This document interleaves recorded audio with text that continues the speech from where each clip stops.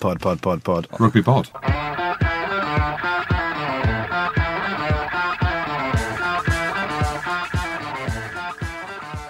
Welcome along to this week's Rugby Pod. I'm your host, Andy Rowan. As usual, I'm joined by Big Jim Hamilton and Andy Good. Coming up on the show, we check into the Scotland camp to speak to one of the men who came within a whisker of toppling the All Blacks. And we'll also get into more on the Autumn Internationals. But first, thanks to our sponsor, Rugby Warfare. These guys are a rugby lifestyle clothing brand selling a range of products from hoodies to t-shirts to joggers and now a women's range as well. And they currently have 40% off the entire store this week, but they've gone even better with a deal for the pod listeners. If you use the code RugbyPod at the checkout, you'll receive 40% off your order and a limited edition 2-year anniversary golden t-shirt as well. So head over to rugbywarfare.com/store to shop. They're back. We're recording this a day later than usual because we had our first live show of the season outside of London last night. How you feeling, boys? Bristol's. I'm fucked.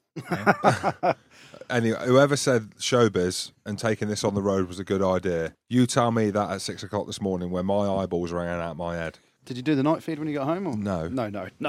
Did you? No, the night nanny was there. Yeah, the night nanny, no doubt. 6 o'clock this morning, though, absolutely ball-bagged. Like, I was exhausted. Smashed or exhausted? Well, I weren't smashed.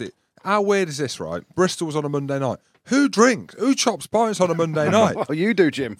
Me. And me. Yeah. We're chopping Andy pints. Rowe. Yeah, I chopped a pint last night. We're chopping pints on a Monday night. I think there's a problem there. Like midlife crisis. Lads, Monday night in Bristol's. I just think we're doing it for the fans, mate. Yeah. People are offering us out. That big unit. I mean, he had bigger tits than me. It was cool to be there. It was cool to take it on the road. And it was weird. I was walking down the streets and thought, I recognise this place. And it's because I've been watching like the news and the CCTV of that Ben Stokes filling in 2 bin men. That's where the walkabout was. Oh, was Yeah. that Yeah, where in it Bristol's, yeah. Yeah. So he's filled in 2 bin men in the street where we were. Mate, what's he thinking? He looks like the Shermanator. He does. But he had an amazing, not just aura, but his reputation was phenomenal in cricket. In 2020, in test matches, and then boom, boom, boom, boom, boom! Like Jim in the old days. He's filled in 2 All bin over men. Red Rover. Mate, it's the end of the road. Scrappy That's dappy all she wrote. How was the weekend, guys? You guys are both commentating? Again, Showbiz Jim. exhausted. BT Sport doing me thing. Scotland, New Zealand. Who would have thought? Not Goody. Can we talk about... I need to talk about this, though. What's happened? So I listened back to Jim's commentary on towards the end of the Scotland-New Zealand game. There was the Gary Neville moment. Stuart Hogg makes the break. Everyone remember Gary Neville when I think it was Torres scored against Barcelona in the Champions League semi or something. Gary Neville was like, Torres, like he's absolutely wet his pants. Why would he be supporting Torres? Because it was Torres scoring. He wasn't supporting him. He was just comms. He was excited. A little bit like you when Stuart Hogg makes the break towards the end. You're like, Hogg! Jizz everywhere, was there? Then, oh no, he knocks it on.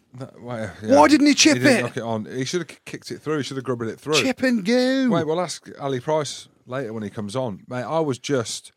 Look, I didn't expect that. I didn't expect Scotland to be within a score with the last play of the game.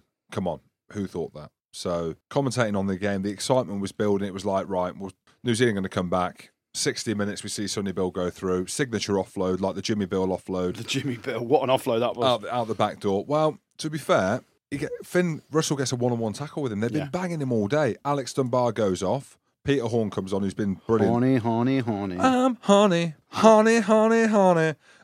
So Horny comes on, and I see what he's thinking. He's obviously he's thinking about the offload before it's even happened. One-on-one tackle with Finn Russell, me old Willie. Finn Russell goes low, makes a good tackle. Jimmy Bill out the back door, and that's you blaming it on Horny? No, I'm not. Sounded like I'm blaming it on the ref. He's just missed a sitter, hasn't he? I just think that New Zealand get away with far too much. Perinara's on the ball. He's screaming 21, get off the ball, 21, get off the ball. He ain't moving. 9 minutes later, he gives the penalty at the breakdown. He needs to get binned. They should have had 4 in the bin, potentially 5. Naholo. Mate, Naholo wipes out Robert the Bruce's dad, Stuart Hogg. Mate, if he stays down... Yeah, but there was mitigating circumstances. Because who was it that changed his line? Ali Price changed his line. But it doesn't matter. But it does matter. It doesn't. It does, because under the letter of the law now... Not players' safety, does it? It does, if there are mitigating circumstances as to why it happened. And he changed his line. I think he got a little nudged in there as well. My God, he nearly killed him, didn't he? Mate, Hoggy's mullet nearly fell off, mate.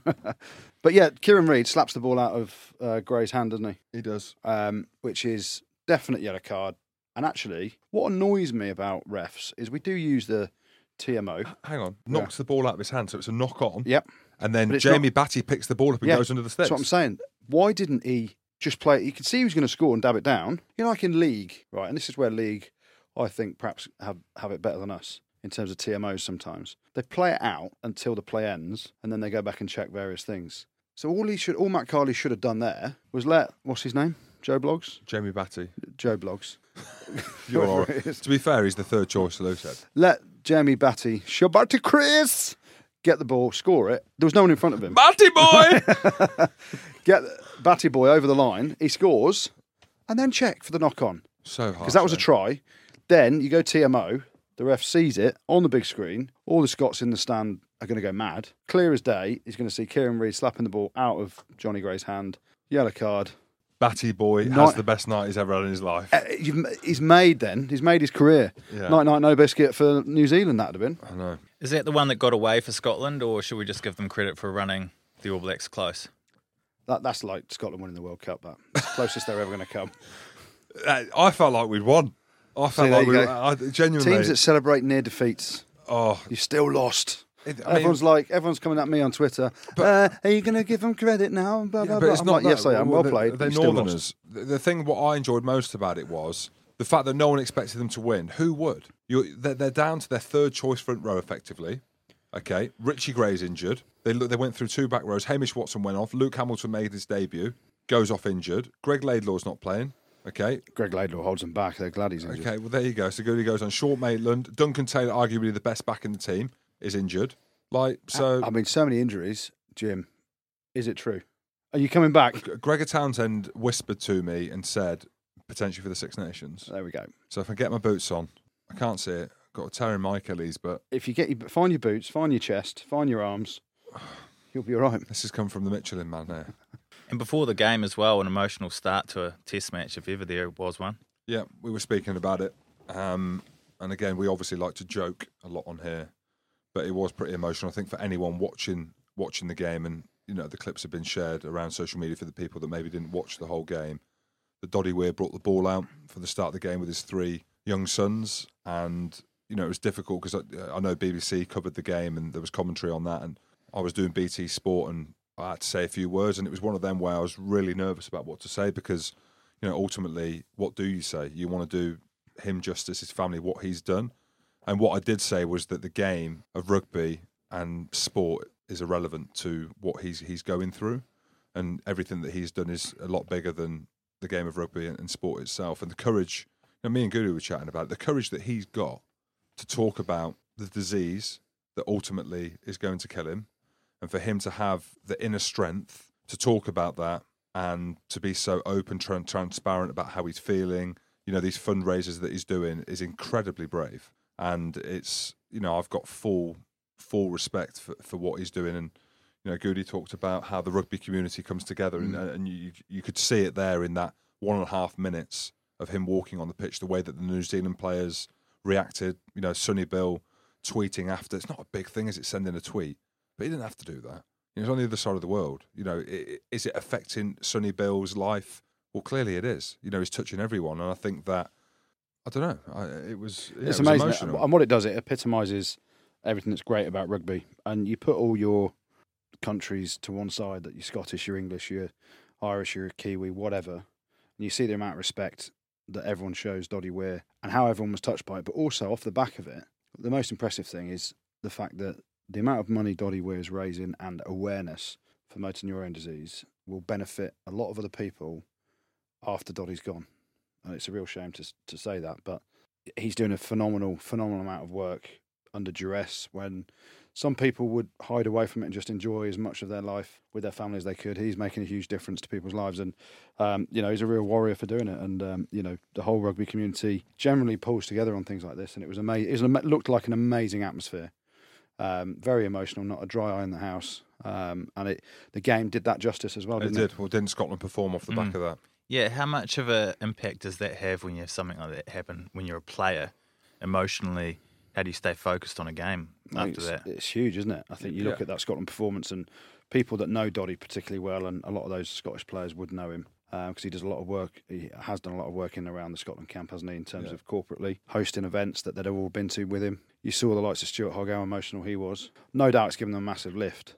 And ultimately, the respect paid by the Scottish players to Doddy Weir was the performance of their lives, pretty much, wasn't it? Yeah, like I've not seen a collective performance from Scotland like that in my life, in terms of the way that the coaches have prepared the team, the whole build-up, the atmosphere at the stadium, and the fact that they sustained that performance for 80 minutes against a team like the All Blacks who blow teams away in the last 20. So, yeah, it was an emotional day. No doubt Dottie will be wanting them to carry this on into the next game. Do you guys fancy them against Australia now after what you saw against New Zealand? Or, was that a one-off game, one-off performance? I don't know. It's going to be difficult, isn't it? Because, again, you speak about it, where Scotland do well. I'm loving this. Look at us chatting about Scotland. Go on, Scotland. Freedom! Loving it. When you see Scotland win big games like that, it comes to the detriment of losing players to injury. The amount of games that we've seen Scotland win to when we've seen them beat South Africa, when they've beaten Australia in the past, what we normally see is a lot of injuries. The All Blacks, did anyone get injured in their team at the weekend? I didn't see them, but you saw the Scotland players going down like flies. And ultimately, the challenge is to be at that. They're going to have to be at that level to beat Australia, who are going to be fuming at the weekend. And we've just heard that Stephen Moore is going to be his last ever game of rugby, so they've got an emotional incentive to send him off. And I'm just not sure whether Scotland are going to have the physical attributes. I don't think they're going to have the players. They need to go back to the world, don't they? They've got to go back again, and they're thin on the ground with their players. But they did it once against New Zealand. Why can't they do it one last time to close out the autumn? And Australia test? at the end of their season as well, thin on the ground. Yeah, and also you look at it, and Scotland's record against Australia has been reasonably good. They're always pretty close games. You go back to summer tour, Scotland beat Australia over in Sydney. You go back to this game this time last year, I think it was something like 23-20 to Australia. And then the World Cup shambles when Scotland should have won. Should have, could have. Yeah, with a disgraceful refereeing decision. Listen, it's two teams that are emotionally at completely different spectrums, I suppose, off the back of last weekend's games. Scotland had the performance of their lives, just came short against the best team in the world. Australia, on the other hand, got destroyed by England. Scoreline didn't reflect the game, but it's ultimately Australia's heaviest ever defeat to England. Yeah, Michael Cheika fuming, they'll be wanting to right a few wrongs, but Scotland's issue is being able to repeat the performance at that level. They've challenged the All Blacks now, that's the standard. By repeating that performance, they will beat Australia. How did you assess Australia over the weekend against England? Gee, I thought they were bloody unlucky. It was a big scoreline. Yeah, it was. Ultimately, we get 3 tries in the last 10 minutes to take it away from them. The big, everyone's going to question some of the decisions. Everyone's going to question potential tries. Hooper, his try in the first half. If you're a neutral, you're saying that's a try all day long because I think Kuandrani's put him back on side. Letter of the law, he's offside because he moves forward from the first kick. They're unlucky there. I thought Bill's yellow card should never have been a yellow card. Should have been a penalty only. It's nowhere near the try line. It's he's actually made a half attempt to catch the ball. It's a penalty. It's not a yellow card. Hooper's yellow card was unlucky. Chris Robshaw could have had a yellow card. The biggest one for me was when the winger, and I can never pronounce his name. Kurumbadi, there it is. Just call him Curry and Bargy. So Chris Robshaw holds Kurumbadi up. I still think he got the ball down, but the referee's wording was, I'm actually not bothered about whether he got the ball down or not, because he was more interested in the crossing with Stephen Moore. And his words were, I'm happy that White 6 got himself back on side. You watch the replay, Robshaw is about 5 yards offside, which could be, from the break, could be yellow card, penalty try. And that's the game there in a nutshell. And then obviously Australia fall off the wagon. Curtly Beale has a little walk. Elliot Daly scores a try. You go to the high shot in terms of replays, and the high shot that the TMO didn't show, to me it looked like it touched the line, but hey, we beat the Aussies by our biggest ever score, so we're happy. Well, Ali Price, you probably would have watched that game, wouldn't you, if you're playing them this weekend? What did you make of it?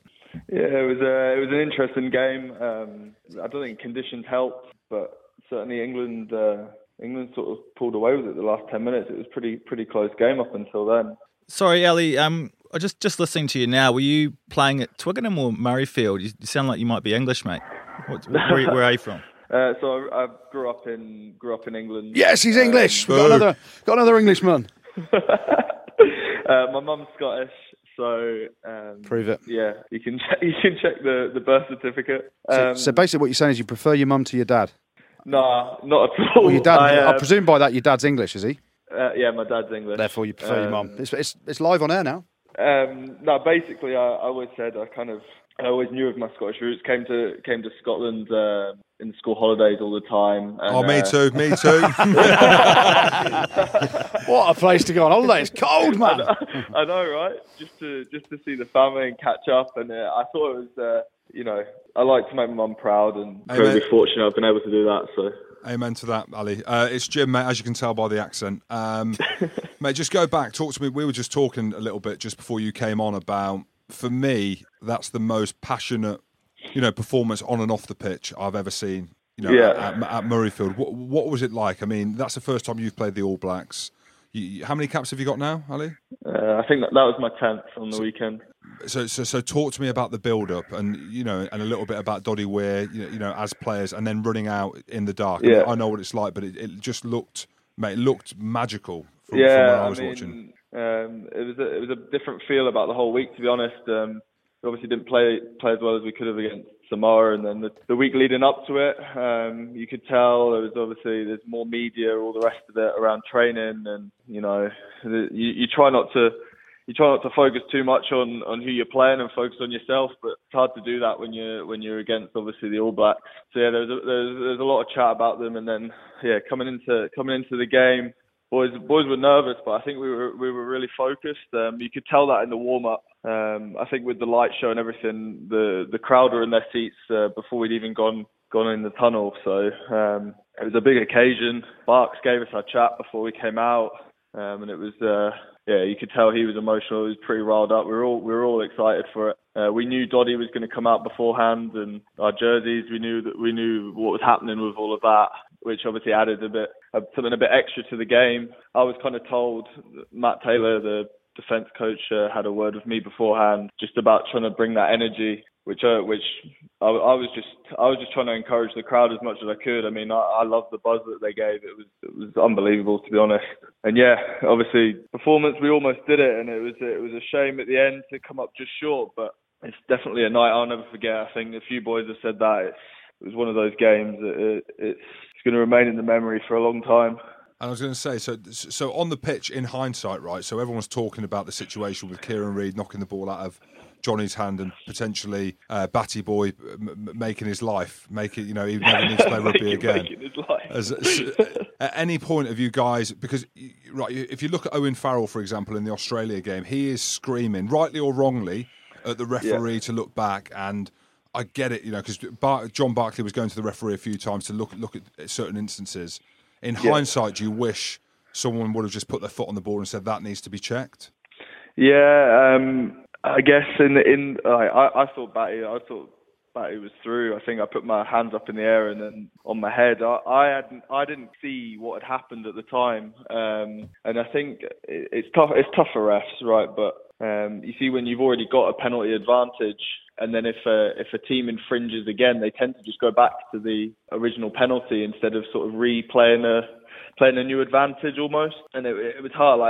At the time in the game, I certainly didn't realise what he'd done. I'm not sure if it came up on the big screen or not either, to be honest. So it was a tough one. I can't remember if it came up on the big screen or not. It was tough, but he deliberately cheated. Let's be honest. Kieran Reid should have been in the bin. But so let's park that. Obviously, it was Braveheart Scotland and all that stuff. I'm more intrigued in this new Scottish team over the last 2 years has gone through the roof in terms of performance. And my question is it because Jim isn't playing for Scotland anymore and he's retired? Because, God, he was holding you back, wasn't he? Well, I can't comment on that. I wasn't around when Jim was trucking about. I think it's a confidence thing more than anything, to be honest with you. A lot of the team now are mid-20s, like the boys like Finn, Johnny, those boys, they're all up now on like 20, 30 caps. And I think like coming from Glasgow, it's like a winning environment. We've got a winning mentality. We go into games expecting to win. And I think that's kind of just transferred over. Vern did a brilliant job from what I was involved for like the latter bit of his stint at Scotland. Yeah, and, I agree. He did a brilliant job in sort of getting the positivity back. A bit of self-belief. No, I agree. Ali, so on that note, so obviously I had to kill a few rabbits to even remotely be near the World Cup squad. Has Gregor had the boys massacring rabbits or not to make the team? There's been no furry animals in camp, I can confirm. I bet there is. I bet there's a few bushes in the shower, isn't there? Mate, Ryan Wilson's got an unbelievable bush, mate. Did Vern Cotter ever make you do anything weird in pre-season, Ellie? No, I managed to avoid doing anything weird. I wasn't on that trip away in France either, so I've only got the stories, and I've only got Jim's version of events. All true, mate. All right, Ali. Hey, thank you very much for coming on. Really appreciate it, and best of luck for this weekend against the Aussies, mate. No worries. Thanks for having me, guys. Cheers for that, mate. Cheers. Bye. Oh, I wanted to ask him if Jamie Batty's name is Batty Boy. Batty Boy. What a name! It is now, isn't it? Yeah. I'll tell you what. Batty Boy. I tell you what with Ali Price, and I have, and I know Jim, you're mates with Laidlaw. I generally have said this. Scotland are a better team when he's at 9 than Laidlaw. He looks like a Reece Webb. You know, the way that he plays. Mate, he's a really, really good player. He genuinely is. He is. And he's English. We found another one. Scottish. Another Englishman playing for Scotland. So now New Zealand moves on to face Wales. How bad are they at the moment? Shocking. Mate. Scrumgate. They've imploded. So, yeah, we can chat about Scrumgate, which, again, is a really touchy point, isn't it? Because, Georgia, who are monsters in the scrum, get a scrum in injury time. What was his name? The prop went down? Oh, Proppy. Thomas Francis got sin-binned. Yeah. Is it Brown? Goes off with cramp, or says he's got cramp, can't come back on. No, he got taken off tactically. Yeah. So nothing wrong with him injury-wise. And then he's cramped up while he's on the bench just before he's meant to go back on. I mean, come on, Warren. But you would. You'd see why. You'd do the same if you were a coach. You know mate, I mean? when I've gone off, I've gone off. There's no chance I'm coming back on. Exactly, but he's got history, Warren. He used to do it. Yeah, but you're not. But I know. Go back to our Leicester days, right? Yeah. Our Leicester days against Wasps. Wasps always pulled out the old uncontested scrum card because Whitey was eating them for fun in the at scrum time. And it worked for them. And you played to the letter of the law. All I'm going to say is what goes around comes around. Warren Gatland moaned like buggery. I don't know what the problem is. When the French did it to them in the Six Nations, and it was the whole prop gate about Slimani coming back on and Antonio or Tony or a massive tighter prop for France. Tonal will call him from now on, going off. And he had a moan about it, didn't he? Well, he's done the same thing pretty much by making it go to uncontested scrums. I guarantee Georgia would have pushed them till the cows come home. Penalty try, 7 points, drawn game. And credit to Georgia. You look at it in two ways. Were Wales bad? Yes. They underperformed. Reece Priestland played quite well. They made 14 changes, but ultimately, tip your hat to Georgia. 13-6. It was a dour game. It's a horrendous game to watch. But Wales sort of went down to Georgia's level of, and I mean this in the nicest possible way, free-flowing rugby wasn't present. Georgia played to their strengths and should have come away with a draw. Wales are a team that you can see teams developing. You can see Scotland developing. Obviously, England are on a decent run. Ireland are going exceptionally well at times under Joe Schmidt. What the hell are Wales doing? No idea. Is it just a personnel thing? Yeah, I think they need to change the coaches. I'm not saying that that's going to be all the answers. I mean, Scarlets are the only team that are performing week in, week out. I mean, clearly they won the Pro 12 last year. So, for me, it happens, doesn't it? It's the coaches need to move. They can't stay there forever. And I think everything that's happened with Gatland... He's got to stay, though. He's got to stay for his bonus. Oh, there you go. So he's got to stay for his bonus, and he's brought out a book. I mean... the player's going to be reading his book, mate. He's been amazing for Wales, and he's been amazing for the Lions. Warren Gatland has, but it just seems now that what do they say in football? 10 years unsustainable, implausible. Don't know what did they basically say. Basically, fucking sack him. But this whole thing around Rob Howley and stuff, it just looks like they need to bring someone in. Someone like Stephen Jones, Scarlets. By seemingly, he's an amazing coach. Fucking sack him. What is it they say? What is it? Yeah. What's that proverb? I know. Proverb, verb. So bring him in Easterbeer. That's what I think. They just need to be freshened up. And the whole thing now about this ruling of you need to have 60 caps. So they're going to lose Reece Webb, one of their best players. They bring Owen Williams in, who's at Gloucester. Ross Moriarty. So at the minute, Ross Moriarty might be there. They're going to lose three of the best players. Well, Owen Williams doesn't count because he signed the contract to move to Gloucester before they brought the law in. Oh, is that okay? Yeah, so Moriarty, he's out of contract with Gloucester at the end of the season. So if he wants to play international rugby for Wales next year, he has to move back to a Welsh club now because he hasn't got 60 caps. But what about Owen Williams? So Owen Williams signed the deal last year to move to Gloucester this year before they brought the law in. And this is the thing with Rhys Webb's one. The WRU are saying that Rhys Webb knew about it. His agent knew about it. Rhys Webb's agent, or Rhys Webb, said, I didn't know about it. I guarantee I've heard it from a very, very good source. Rhys Webb knew the law was coming in, has tried to get away with it. You've got an amazing chance to go and play for Toulon. Wales aren't strong enough to say to someone like Rhys Webb, they should make a special case for him and say, oh, listen, it was blurred lines. Play for Toulon, but you can still play for Wales. They can't afford to not have someone of his quality. Yeah, he will be playing for Wales. Like for me, they're not going to. If that's what I didn't even know that good. Thank you very much.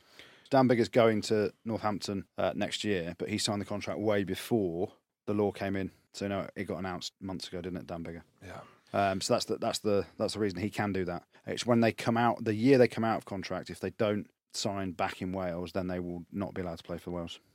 Georgia, are they any closer to being in the Six Nations? Performances like that, they've pushed a top tier 1 nation close. And they'd probably beat Italy. I'm a big believer in there should be a playoff between whoever finishes last in the Six Nations and whoever finishes top of the B6 Nations. But you look at Georgia, and everyone goes on about Georgia. They didn't win the B6 Nations last year. Romania did. Who? Exactly. Romania.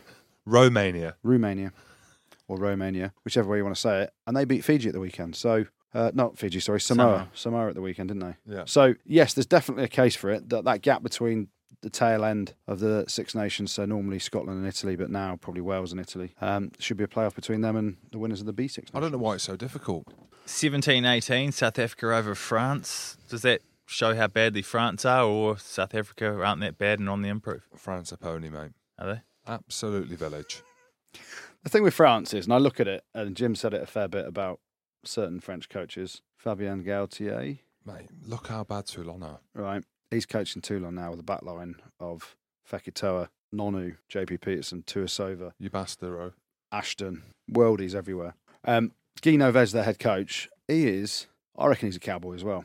And what we've both played in France, and what the French tend to do as coaches is not impart much structure on a game.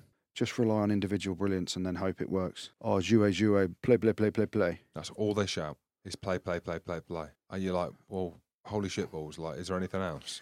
Well, I'm not here to not play. I'm trying my best, but you look at the French team, they look like 15 individuals playing rugby without a collective understanding of how they're trying to play. And yes, they've got brilliant players. They've got, Baptiste Serran at 9, he came off the bench, Picamole, quality player. Teddy Thomas on the wing, decent, good footwork. They have got some quality in that team. They're just not coached. They don't. Guy Novez, his last few years at Toulouse, it was a massively underperforming team, shambles. But you can't see how they're trying to play. But that's the thing. You look at all the other teams. They're happy to bring a foreigner in, aren't they? Yeah. So they're happy to bring, like, England are happy to bring an Australian in. Like, quite controversial, really. England, Australia, huge battles, but they've gone out there to get the best coach. France don't do that. Do you know what I mean? Like, you'd go all out to try and get like a quality. Maybe Vern. I don't want to say it, okay? But if you're talking solely on rugby, someone like Vern, look what he did for Scotland. So he's a good coach now, is he? Mate, he's a great coach. I didn't say that. A great bloke. So you're endorsing Vern Cotter for the French national side? I think if you want French national team to evolve with the players that they've got and the athletes that they've got and the sheer size of numbers and of people that are playing in that country, then you need someone that can facilitate that. Fabien Galtier goes to Toulon with probably a vision to then go on and coach France, but it's just, I tell you what, for me, the Guy Novez example of... Is it Guy or Guy? Guy in French. Guy, spelt Guy, but Guy Novez. Novez. Anyway, him being made head coach or head honcho in charge of France, the game moves on. You need young people involved, and as Jim said, think outside the box, France. Maybe me and you. I'm not coaching the French. Don't like them. Tell them only that. True, actually. How much? Ireland 23-20 over Fiji. Does that expose that maybe Ireland doesn't have the depth that they thought they had? No, Fiji are good as well. You've got to remember, I love watching them play, like quality players. They beat Scotland. That's how good they are. They beat Scotland in the summer. Just quality athletes, eh? But I mean, Ireland had a lot of changes as well. You can't expect that many changes and then to go and perform. But ultimately, they won. Joe Smith loves his cats, loves his rugby. Simple as that. What do you guys make of the Rugby World Cup decision for France? Oh, God. Hey, I tell you what. corrupt. You could say corruption. Apparently there's corruption. Go on. You told me. No, I didn't. You've got something to say, don't you? No, I was just saying that you have the whole voting system and the whole, tier 1 nations get 3 votes, etc., etc. The World Rugby Council, whatever it was, came out and backed South Africa. What's the point? It looks like a shambles then. If World Rugby are going to say South Africa have the best pitch that they've put together in terms of hosting it, and they've backed them, it doesn't matter. It makes them look a bit of a shambles. Because it all came down to voting. It all comes down to, again, money. And you look at different teams voting for different countries. No coincidence, New Zealand played France twice. And we all know New Zealand demand a massive fee to play in the autumn internationals, which is why England haven't played them for years. And France played them twice in the space of a week and lined their pockets and got their votes. Of course. And who heads up World? Augusto Pichot, is that how you say his name? Augustin Pichot. Oh, my word. All I'm saying is... Willie. Oh, it goes like the clappers. Goes like the clappers, mate.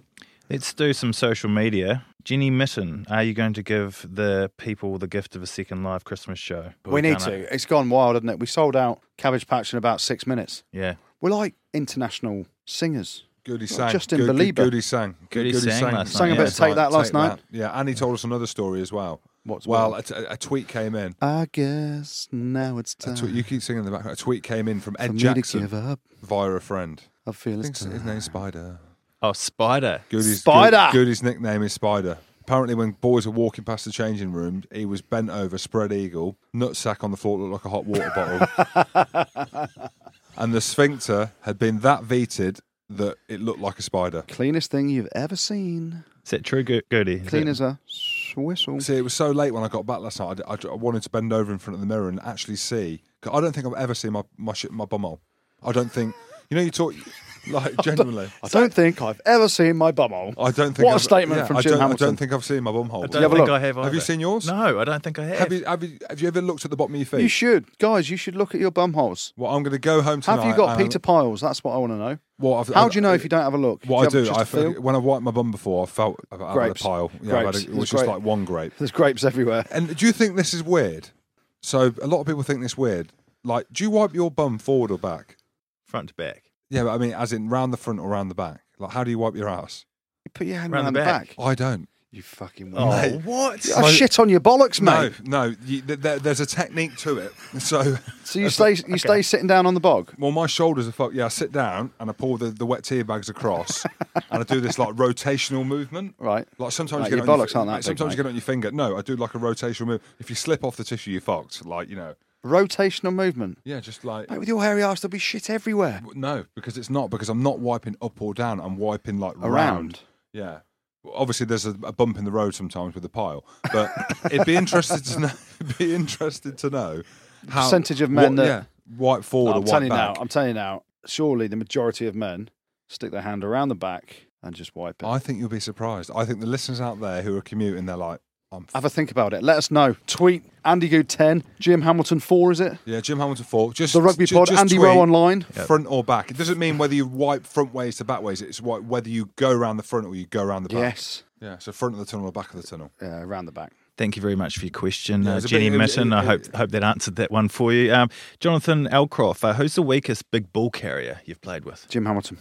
Really? Folded like a deck of cards anytime there was contact. I played smart. They used to call Al Kellogg, the Scotland captain, the penknife.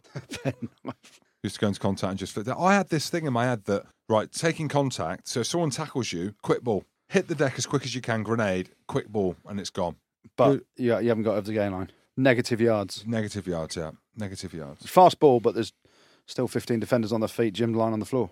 I'm trying to think of big ball carriers. I don't reckon Maro Itoje if there is a weakness in his game, I don't reckon he carries. Mate, he's sitting people down for fun. He's not, mate. He's not an explosive Martin ball Johnson. Mate, do you remember when Jono broke through against Quinn, stepped Ryan O'Neill and went round the outside? No. Skinned him. No. I do. Yeah, you remember that? Yeah. Mate, we've all done one of them. Have you? Mate, he wasn't a great ball carrier, was he? He was tough enough. The game's different now, though, isn't it? Oh, there you go. I'm just going back. Right now, let's talk about. I'll tell you the flip side of it. Someone who punches way above their weight, who isn't particularly big in size, but my God carries well. Jackson Ray. Yeah. I really rate Jackson Ray. He carries like He a looks monster.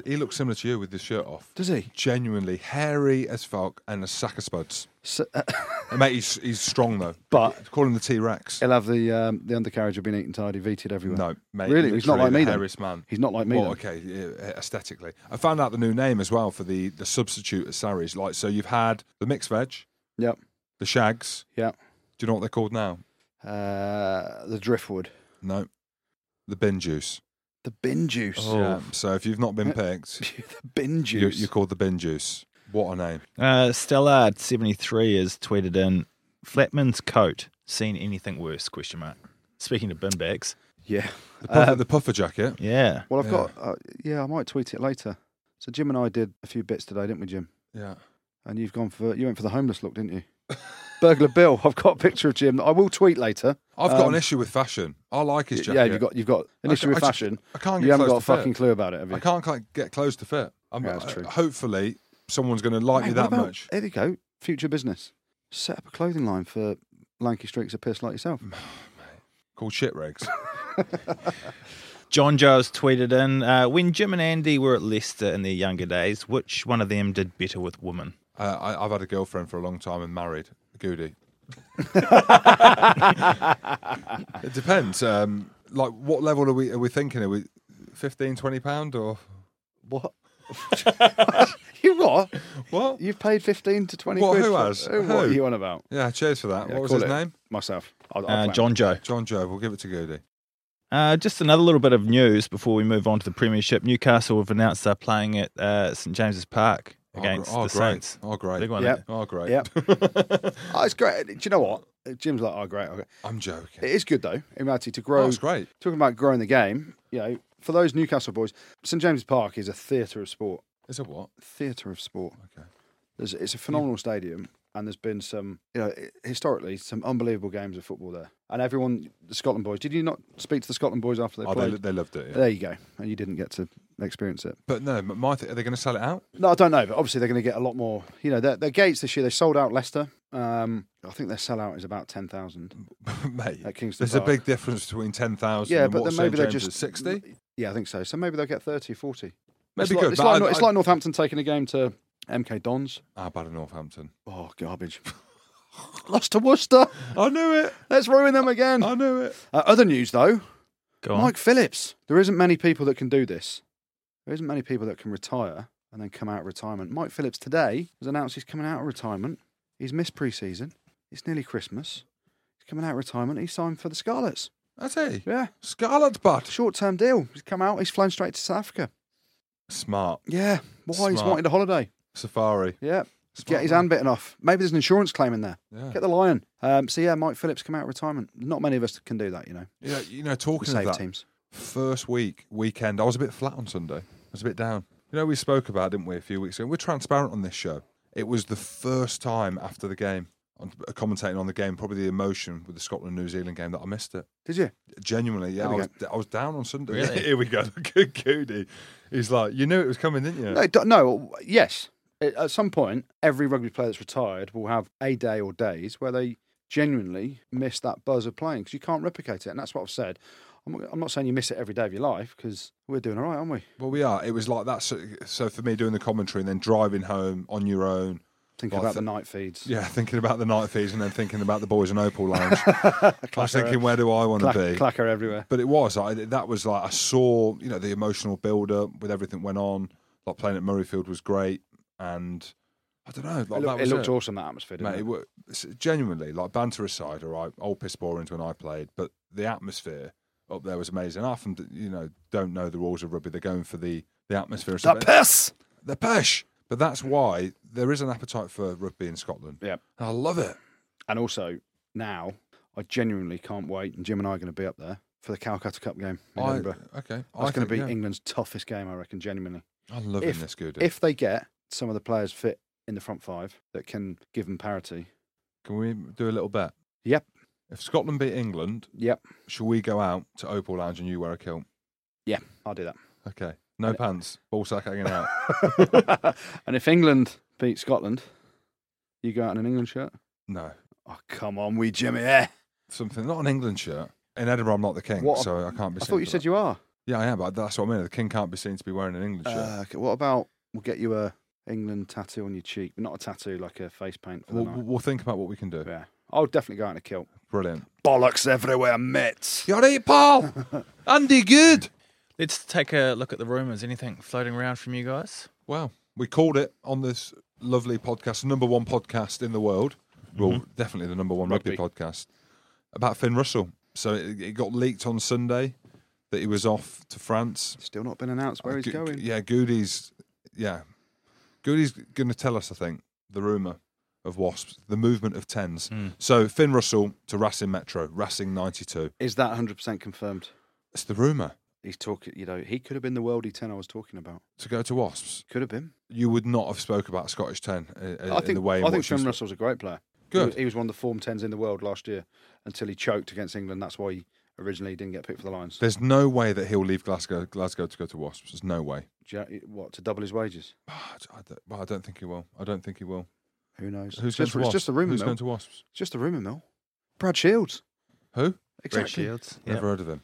He is the Wellington Hurricanes skipper. Back row. He's joining after Super Rugby next year, I think. So does that mean Haskell's leaving? Well, Haskell's, who knows? He's coming over here to play for England as well. Yeah, he is. What do you mean he's coming over here to play for Well, England? Who the hell does he think he is? His allegiance, he's making his allegiance known that he wants to play for England. So what? Well, it's like, he couldn't, well, the All Blacks, I think, tried to pick him, did they? No, they didn't pick him. Oh, they didn't pick him. So the All Blacks didn't pick him. So he stuck around hoping trying to he'd get it, picked. Then he realised he wasn't good enough for the All Blacks, but there was interest from England. Very similar to a young man to my left who always waited for that call from England because he's English till he dies. Realised no. Scotland came a calling and made your career out of it. I was 22. So, you were 22, pal. How old's Brad Shields? 25, 26? So, Mate. Good luck to him. Just getting wind on here on social media. Johnny Gray signed for Bristol. Bristol's. Really? So he's signed. That's a done deal. There's a tweet. Either the Rugby Pod and Jim Hamilton have really cracked it with the rumour mill, or Johnny Gray is really off to Bristol. So he said it's 50-50 now whether he's going. I saw you tweet something last night, actually, didn't I? Oh, here we go. So tweet roulette last night, lost. Goody's put a tweet out. Rumour. Is it still out there in the world? No, I deleted it because there was about 40 messages. What's but wrong? Rumoured that Marrow's signed for Toulon, the first £1 million player. Marrow told you signed for Toulon. That's what you told me. Has he really? That's what you told me. Oh, yeah, he has. Yeah, he signed. We'll lose credibility, lads. Lose credibility. What was the one you said last week? Barclay, Harlequins. How good was that? A day later, Edinburgh. How good was that? So talk about lose credibility. That's within your own Scotland team, mate. Because I've taken a bung there. So Barclays rang me and said, Jim, I need you to push through my Edinburgh deal. It ain't happening. I said, what do you mean? He's like, well, they've stalled. I says, mate, I'm on the podcast tonight. I'll sort it out. John Barclay is talking to Harlequins. Edinburgh are on the phone. Mate, don't go to Harlequins. Here's an extra 10 grand. Boom. And what's your commission on the extra 10? Well, probably just half. There we go. Happy days. Luke McAllister to Wasps. Be good to see him in the Prem. I'll rate him. Yeah. Yes. Is he still good? I watched him play for Toulon the other week at 10. Lukey's a brilliant bloke. Lukey's off to Toulon. He's a cheeky massive thighs on him. He's at Toulon. Oh, yeah. Lukey plays for Toulon. He's a cheat. That's Ashley, wasn't it? That was your Ashley chance. That's what I was working real hard on our credibility here. Yeah. He's a brilliant player. He's not a 10. He's 12. I think he's a brilliant 12. But he gets picked at 10 and controlling the game, kicking game, etc. He's a ball-playing 12. I wonder if he's a front or back wiper. I think he's a Vita and a round-the-back wiper. Oh, God. Yeah. Let's finish off with the good, the bad, the ugly. If you're listening to this for the first time, it's where Andy Good tells us what's been good, what's been bad, and what's been ugly in rugby over the last week. Yes, and lots of good this week. We're going to start off with England's result. Our greatest ever victory over Australia. That was always nice. We'll give a tip of the hat to the Scots. They could have won it. The Scots could have been good this week. And I have given raps to Scottish rugby this year. People berating me on Twitter about me hating Scotland. I don't hate Scotland. I'm English. And I think they did very well. So they were good, but they haven't won the good. And we go to Worcester. We've given Worcester plenty of bad this year, haven't we? They've won their first game. They beat the Saints 30 points to 15. Who called that? You did call that, Jim. Fair play to you. And there's not many players that can rescue clubs. You know, someone I believe did it for Newcastle. They were bottom of the league, signed a player. They end up staying up. Another team get relegated. They'll do a movie on him one day. One day they will. Don't know if you get your answers. I can't remember his name. Someone forward me his name, his weight, Foodie, his value. and his wages. But Francois Hougaard is that important to Worcester. Every time he comes back from injury, comes back into the team, Worcester win some games. He saved them last year when they were looking like they were doomed against Bristol's. Hougaard is back. He was pretty good. Worcester win, but they haven't won the good. For me, this weekend, it's not about rugby. It's all about the wider game and the spirit of everything, and we talked about it earlier. Doddy Weir, his hero's reception at Murrayfield, emotional scenes with him walking out there as his 3 sons, that epitomises rugby for me. So this week, Doddy Weir and his battle and his raising awareness for motor neuron disease, that is the good. Doddy Weir, well done, mate. The bad, well, where do we start? Toulon and Jim's mate, Fabien Gaultier. They lost at home to Racing, which was, with the backline that they've got, they've won 11 on the spin at home. Pretty bad. And they look like a team that just didn't have a clue. Saracens. Got to mention Saracens. They were bad in that second half. Wow. Yeah, in that second half. Let me finish. Lost the game. In that second half, they were very... Not Saracens. That second half, they were very anti-Saracens. They got flustered. They can't cope without their big players.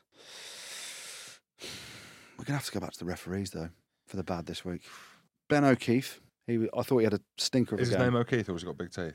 His name's Ben O'Keefe, and he's not got big teeth like Alex Grove. Me old teeth. Ben O'Keefe, I thought his handling the England game was abysmal at times. But for me, it's got to go. The bad this week's got to go to Matt Carley for missing Kieran Reid's slap down. In his defence, I missed that as well. So he's right there. As a referee, he's got to see those things. Game-changing decisions. Life-changing decisions. Not game-changing, life-changing. For Batty Boy. Yeah. What's his name again? Jamie Batty Boy. Could have been a hero. So the bad this week goes to... Actually, we'll give it both of them. Ben O'Keefe and Matt Carley, 2 bad refs. And then the ugly. Well, 2 bits for me, really. I didn't really enjoy Owen Farrell berating referees, asking for decisions and appealing. Because you go down the football route then, don't you? Yeah. Players start simulating things and chasing after referees. It's just not on. That doesn't paint a great picture to the wider public, to the kids playing the game, to people outside of the professional game. Shouting at a referee, throwing his hands in the air and everything like that. There's ways of doing it. We need a bit of decorum. That needs to be under control. That looked pretty ugly. But the most ugly thing this weekend was Michael Checker. And I'm not saying he's ugly. He's not the best looking bloke. But I understand his frustration. But he used the words, fucking cheats. I don't know who he's implying it to, whether it was England players, the referee. We all know what happened with Dylan Hartley in the final a few years ago. Yeah, he said it to the referee, doesn't he? Yes, he pretty much has, yeah. Let's hang him out to dry. I mean, we don't know categorically. We are just speculating. If you are a lip reader, he says, fucking cheats. Mate, just deny. Yeah. And just say you're saying funky cheats. Funky cheese. Yeah, just say you're saying funky cheese. Funky cheese. Funky cheese. So the ugly this week goes to Michael Checker and his language. All right. Well, that is the Rugby Pod for another episode. Thank you very much for coming, guys. Thank you very much for listening. Don't forget to rate us on iTunes and leave us a review. Thank you again to Guinness for helping us out with the live shows. And then just for our listeners, just remind yourselves, tweet us back or front, however you wipe. Back or front? That's all we need to know. You're going to be surprised. Back. Pod. Front.